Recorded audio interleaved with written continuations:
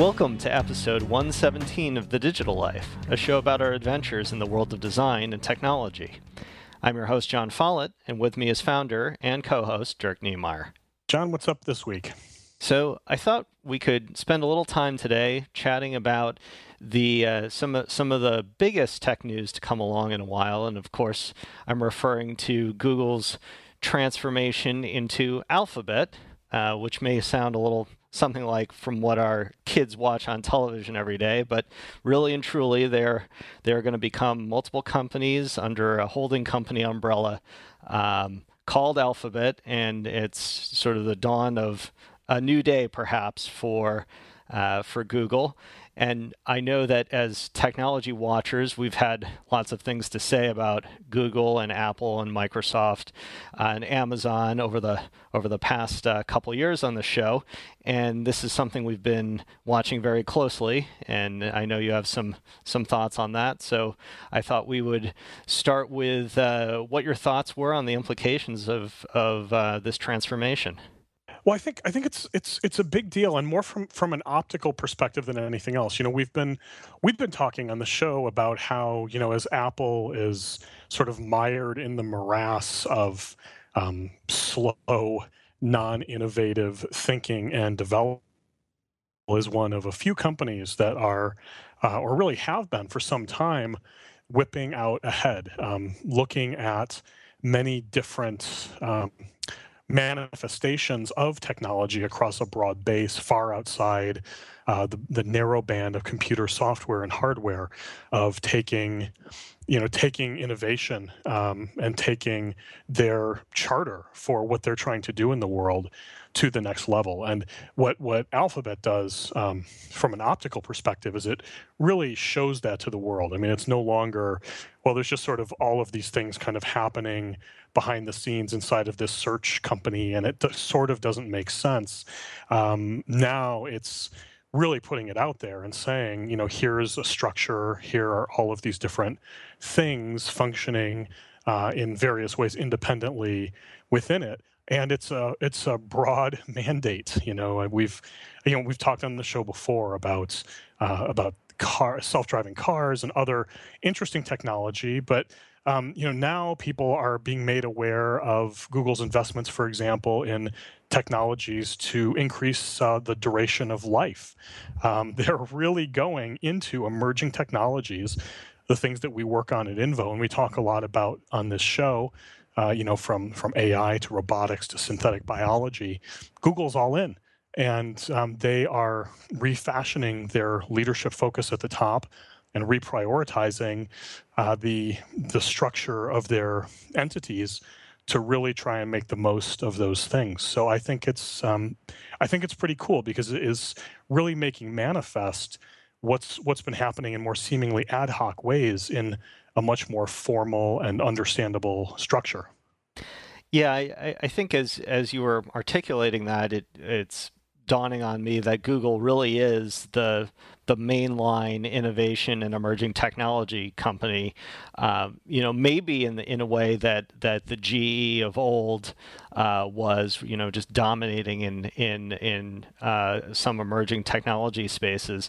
But if you recall, just a couple years ago, they scooped up, meaning Google scooped up a number of Boston area sort of cutting edge robotics companies, and there were all sorts of videos online of these of these robots that resembled animals, that resembled people, and Google was placing this bet on the future of robotics, and as you pointed out, there wasn't a real connection or one that we could see to their core business of advertising.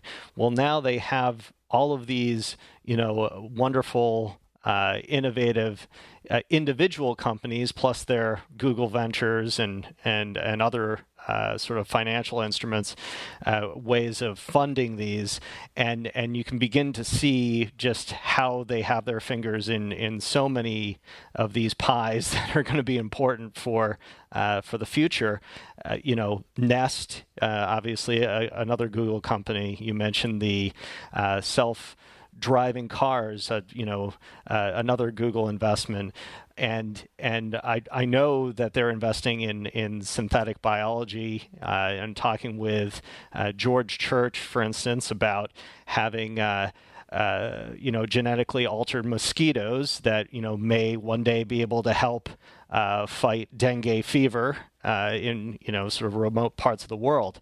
So it's hard to grasp all of the elements that are going into this Alphabet company, but I guess from my perspective, having such a love of emerging technologies, it really seems like it would be a wonderful place to work, although I doubt that anyone would, aside from the company founders, would really get to touch on everything. Yeah, and I think that's part of the point. And Google has a long history of dabbling in ways that are largely unsuccessful. If we go back to the early days when they were just a search company and then started to roll out other different types of products, they've sort of notoriously failed at social networking again and again and again. Right. Trying different kinds of messaging platforms, sort of project management kind of things, among many, many others. And it's been very hit or miss. The company, has come from sort of a hacker engineer culture and has sort of taken that same tool and applied it to all of these different contexts while trying to run a search business that paid the bills to, a wide, really varying array of successes and failures, primarily failures. So now Google is taking these things that are much bigger than just, we do search software, now we're going to do social networking software, going into totally different industries, very, very different aspects of technology, although all coming back to software in ways tiny and large, and try and run those as companies, as their own things, as opposed to hobbies or just sort of the mashup. Let's see what we can do here kind of deal. So I'm really excited to see what they're able to do or not with it all. I'm very bullish on their ability, again, treating these as separate companies, things that are being run by strong leaders and properly invested, properly focused in each of their own. I'm pretty optimistic. I mean, I don't see any other company on the horizon, within an order of magnitude of what Google is trying to do across this very broad base of emerging cutting edge things. And at some level, it's scary, right? I mean, if totally scary. Yeah, I mean, the flip side of the coin is Google right now is the only corporation I can see that is on a track to potentially be the dystopian overlord of the future. So I don't suspect that will happen, but it's within the realm of possibility, given the breadth of the play that they're making and how it's getting into, life extension in particular. I mean, it's getting into, literally the sort of holy grail of technology in the world. So interesting, exciting, and really fulfilling on a sort of promise of innovation that they've been showing and making. So it's fun to see it sort of emerge in this calcified way. Yeah, I think if we take a quick look at some of Google's chief technology rivals, I mean, we can think about Amazon and Apple being rivals to Google in that sense, and when you look at what Amazon's doing, there is some overlap there with Internet of Things offerings. For instance, Amazon is moving in a couple different directions with their Internet of Things offerings. One being the sort of the voice activated Echo, which they've been sort of market testing.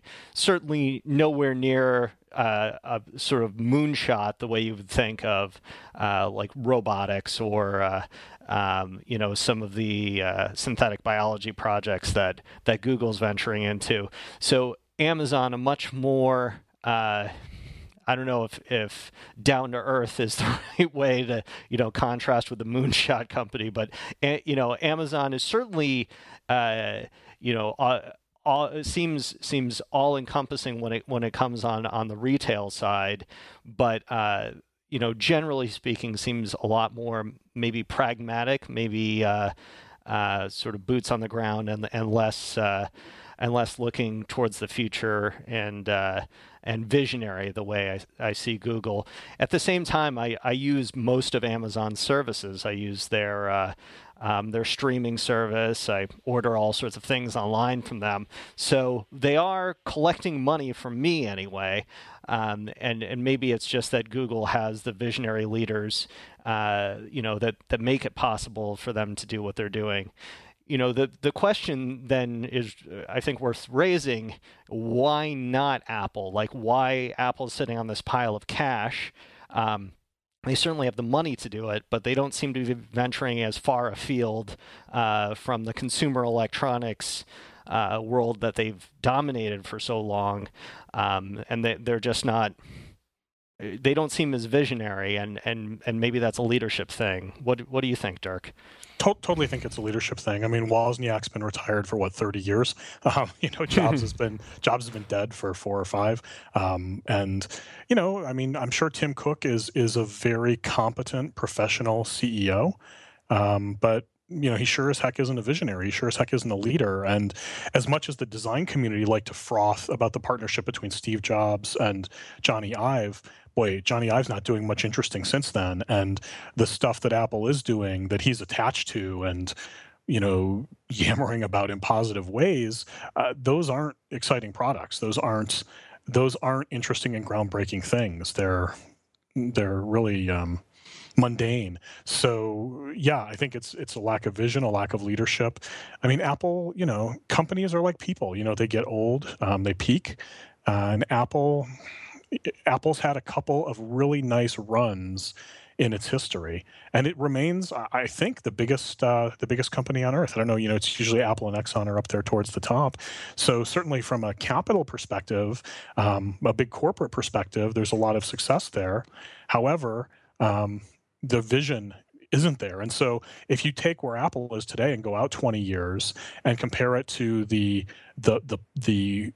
sort of arc that we're seeing from Google, and it in sort of more straightforward and perhaps less inspiring ways like Amazon, I think you'd be hard pressed to make the case that Apple is the one in 20 years that's going to be the really premier company. They've already, from my perspective, lost the shine from an innovation perspective, and I think it will just take time for them to lose it from a market cap perspective. Yeah, looking at sort of the post-Jobs era for Apple, I can only sort of sum it up as seeing lots of line extensions on their current brands and absolutely zero innovation. So everything I feel from the Jobs era got maybe more profitable, slight tweaks here and there to, whether it's the consumer electronics or the services that back them or the software within them, but nothing that is it's incremental change and not really anything that in the long term is going to have the same splash that the first iPod or the first iPhone or the iPad did. In fact, I was just looking at an article today on Koivin's site suggesting that the iPad needs an innovation round or some rekindling because it's getting getting to be kind of a tired category. As the standard bearer for tablet computing, there's just not as much, if any, innovation in the space since tablet computing started with the debut of the iPad. So it's, I think, maybe a little disappointing for people like myself who have been fans. I wouldn't say a fanboy, but fans of Apple products for so long. Just sort of took for granted that they would lead the charge on the innovation and design side, and for some reason, capturing money, not imagination, seems to be their modus operandi currently. So maybe a little disappointed in Apple, at least here. Yeah, I mean, look. I mean, you look at the history of corporations; they all die. They all go away. But none of them make it. If you look at the biggest companies of like an Andrew Carnegie, they don't exist anymore. They die despite being at certain points the biggest and most successful companies in the world, and that's because they're born of a certain time and place with a certain vision, carving out a certain space in the world. And as time passes, the the impact of that space, the degree to which people desire that space, waxes and wanes. And the more time that passes, the more it's on the wane side. Apple is a company that I don't remember their initial mission statement, but it boiled down to putting computers in everyone's living room, taking these giant machines of processing and make them personal and part of people's everyday lives. That's a mission that's been addressed a long time ago. Whereas, Google, their mission of organizing the world's information, information applies to DNA. Information applies to all kinds of different things. So even though Google's first manifestation was in the context of a search engine, from the very beginning, their vision for what they were trying to achieve in the world was much bigger. Now, I think there are still exciting things for Apple to do. It would be great if Apple could solve the personal computing ecosystem. So going back to Koi's comment, there's a gap right now where we've got the watch, we've got the iPhone, we've got the iPad, we've got the laptop or desktop computer, we've got the devices in our cars and in other places, wearables that are all part of this. Well, it's really clumsy. There's too many devices. They don't work that well together. There's still a lot to be done in that space, and I do think Apple's the right company to do it. The question is, do they have the leadership vision present to do that? And I think, the Johnny Ive fanboys would say yes. I'm not so sure, though. I'd like to see them do it because I own Apple devices. I've invested a lot of money in the iTunes store, and I'd like this ecosystem to continue. There's a big opportunity for it to really up-level. I hope Apple does it, but I increasingly think it's more likely that it's going to be some kind of disruptor. I don't necessarily think Google's the one to do it because Google's excellence is not in design ecosystems. Google's excellence is in engineering, and on the design side, more simple, straightforward, not from a design perspective, but from sort of an overall business model perspective in ways that are more open, but don't necessarily result in a great user experience. So it might be another company entirely. Going back to Amazon, it might be Amazon, although I don't think it will be them either. I don't know who it will be, but there's a big opportunity here, and it is one Apple can take advantage of. The question is, will they? Your guess is as good as mine. Yeah, I'm holding out that Apple might be able to do some of that too, but like yourself, I'm not sure that they're really prepared to do that in light of the way they've been going. Listeners, remember that while you're listening to the show, you can follow along with the things that we're mentioning here in real time. Just head over to thedigitallife.com, that's just one L in the Digital Life, and go to the page for this episode. We've included links to pretty much everything mentioned by everybody, so it's a rich information resource to take advantage of while you're listening, or afterward if you're trying to remember something that you liked. And if you want to follow us outside of the show, you can follow me on Twitter at John Follett. That's JONFOLLETT. And of course, the whole show is brought to you by Involution Studios, which you can check out at goinvo.com. That's GOINVO.com. Dirk? You can follow me on Twitter at dniemeyer. That's at DKNEMEYER, or email me dirk@goinvo.com. So that's it for episode 117 of The Digital Life. For Dirk Niemeyer, I'm John Follett, and we'll see you next time.